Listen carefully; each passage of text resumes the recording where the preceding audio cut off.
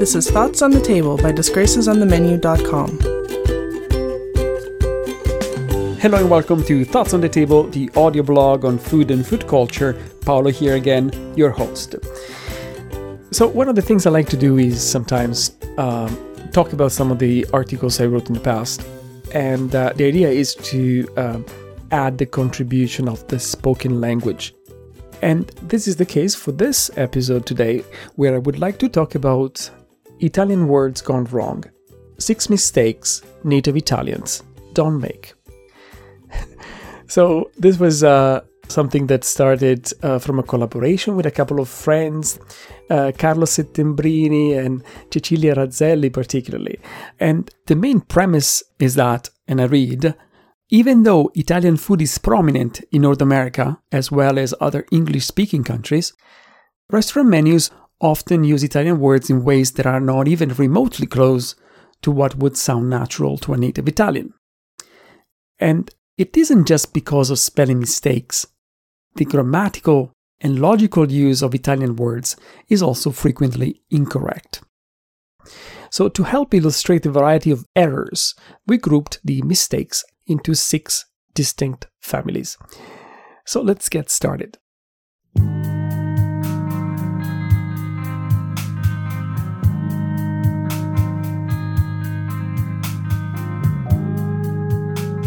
Family number 1. Spelling. When native Italians look for authentic Italian restaurants abroad, they often assess their authenticity merely on the number of spelling mistakes they can spot on the menus. Since the Italian language is mostly phonetic, so it's written as pronounced, mostly, spelling is generally not an issue over there, which is why spelling mistakes stand out even more to Italians. Some spelling mistakes reflect the way Italian words tend to be pronounced by English natives. Take focaccia, for instance. Its misspelled counterpart, focaccia, is gaining popularity because it's closer to how it sounds in English. At other times, alternate English spelling reflect the dialect of the first Italian Americans.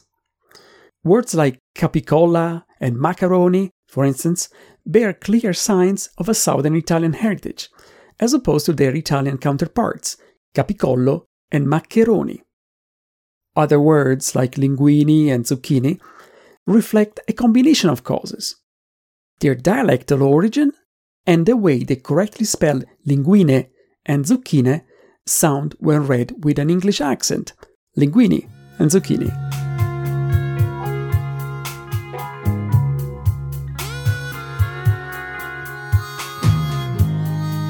Family number 2. Plural versus singular. Even when spelled correctly, Italian words may be misused in the context of a sentence because of an incorrect grammatical number. A classic example of this mistake is using the word panini to refer to a single sandwich. It's not clear why the plural panini entered the English language instead of the singular panino, although one theory is that panini is assonant with other Italian-sounding words like zucchini and linguini, so it sounds more Italian. But regardless, a sentence like "I'd like a panini" sounds to a native Italian as wrong as "I'd like a sandwiches." And it goes without saying that the word paninis doesn't make any sense to a native Italian since it's a double plural. The same mistake occurs when biscotti is used to refer to a single cookie. The word gelati instead is often used interchangeably with the word gelato, when in reality obviously it's the plural of gelato and should be used when referring to 2 or more Italian ice creams. It is true though that when using the English language, nobody is expected to use Italian grammar. Therefore, words like paninos, gelatos, and pizzas are perfectly acceptable. In fact, Italians do the same with English words. They adopt the singular form and use it interchangeably both as singular and as plural. In Italian, for instance, we say un computer, due computer. We don't say due computers as it would be correct in English.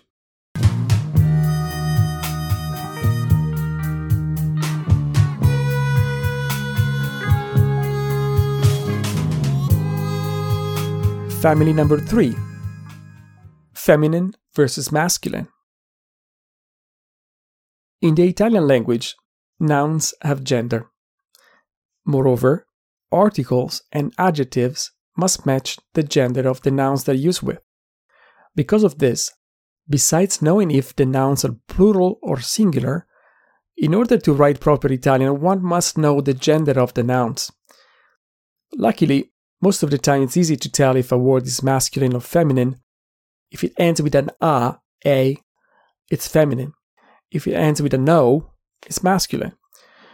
So, for example, because pizza is feminine, one should say pizza classica, not pizza classico. And it's pasta ai gamberi, not pasta alle gamberi. Consistency is important. It sounds really wrong otherwise to a native Italian.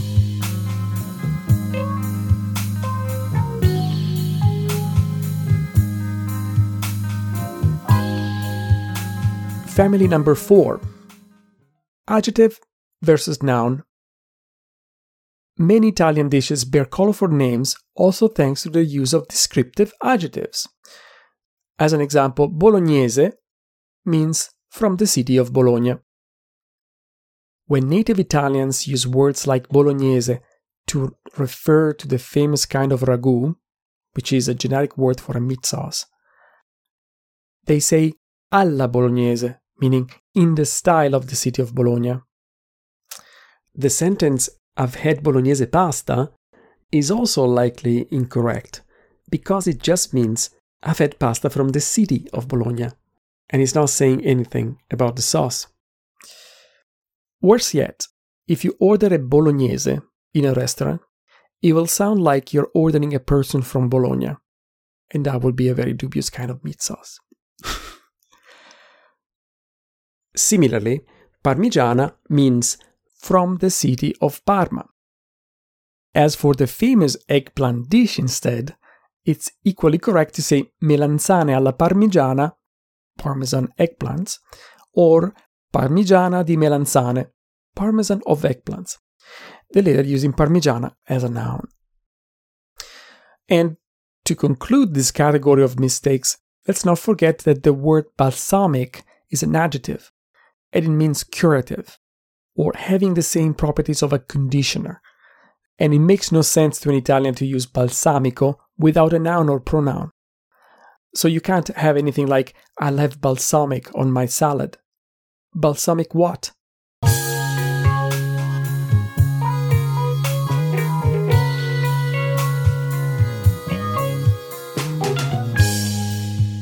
Family number 5.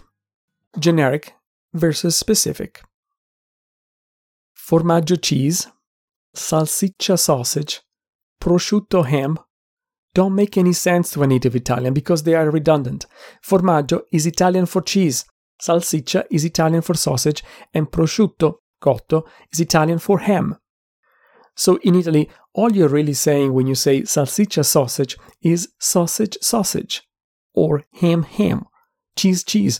We know the prospect of Italian food is exciting, but just one term will do. As for the origin of this construct, it may come from the North American practice to use generic product names combined with specific adjectives. For instance, people say cheddar cheese or tuna fish, when really cheddar or tuna can't be anything other than cheese and fish, respectively, unless you're really referring to the city cheddar in England. Interestingly, however, gelato ice cream is technically correct, since gelato is not exactly Italian for ice cream. It's a particular kind of ice cream, denser, less sweet, and less fat. And because of this, it may actually be justifiable to use gelato ice cream as a marketing strategy to indicate a specialty product. It's a kind of ice cream from Italy. Also technically correct is saying espresso coffee, since espresso is indeed descriptive of a specific kind of coffee extraction. In Italian coffee bars, however, people just call it espresso or even simply coffee, since the coffee sold in coffee bars is almost exclusively espresso. Italians also, when they order a coffee variation, like an espresso macchiato, they sometimes just skip the word espresso and just go for the diversifier, like macchiato or corto. Vorrei un macchiato. I'd like a macchiato, which means a stained, which really refers to an espresso shot stained or spotted with milk. So you may think, what about ricotta cheese instead? Well, that's completely wrong technically, because ricotta is not even cheese. It's actually made from whey, and it's just really a dairy product, latticino in Italian. In the Italian language, the following are generic names as well. As we said, panino is generic for bread roll or sandwich, whether it's grilled or not. Biscotto is generic name for cookie, though Italians' cookie tend to be crunchy, rather than chorizo, maybe more of a biscuit. Antipasto is the generic translation of appetizer. It's not a particular kind of appetizer made of pickled vegetables, olives, and tuna. And finally, latte, which is the generic name for milk, cold milk, if you don't say anything else. So that's what you would get if you just ordered a latte in an Italian bar. The proper name for the espresso-based drink is latte macchiato, which is milk with a stain of coffee, which is a little bit different than cappuccino, but in the same family.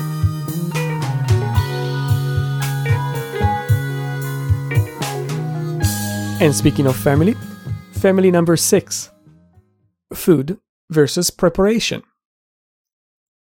To end this list of mistake families, we can't leave out one of the most mysterious one, exemplified by the Italian-American dish called shrimp scampi.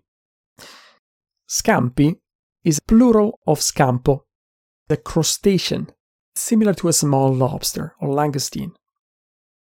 For some reason, it also became the name of a preparation based on tomato, garlic, and white wine. But really, shrimp scampi doesn't make any sense to a native Italian because it's essentially shrimp. But then when things really get strange is when the word scampi is used to indicate just the preparation based on tomato, garlic, and white wine, and therefore used maybe with the word chicken scampi, which was on the menu at Olive Garden. And makes no sense. It's like saying chicken shrimp. Finally, to end this category and also this podcast, calamari, another example where non-native Italians may confuse an ingredient with its preparation.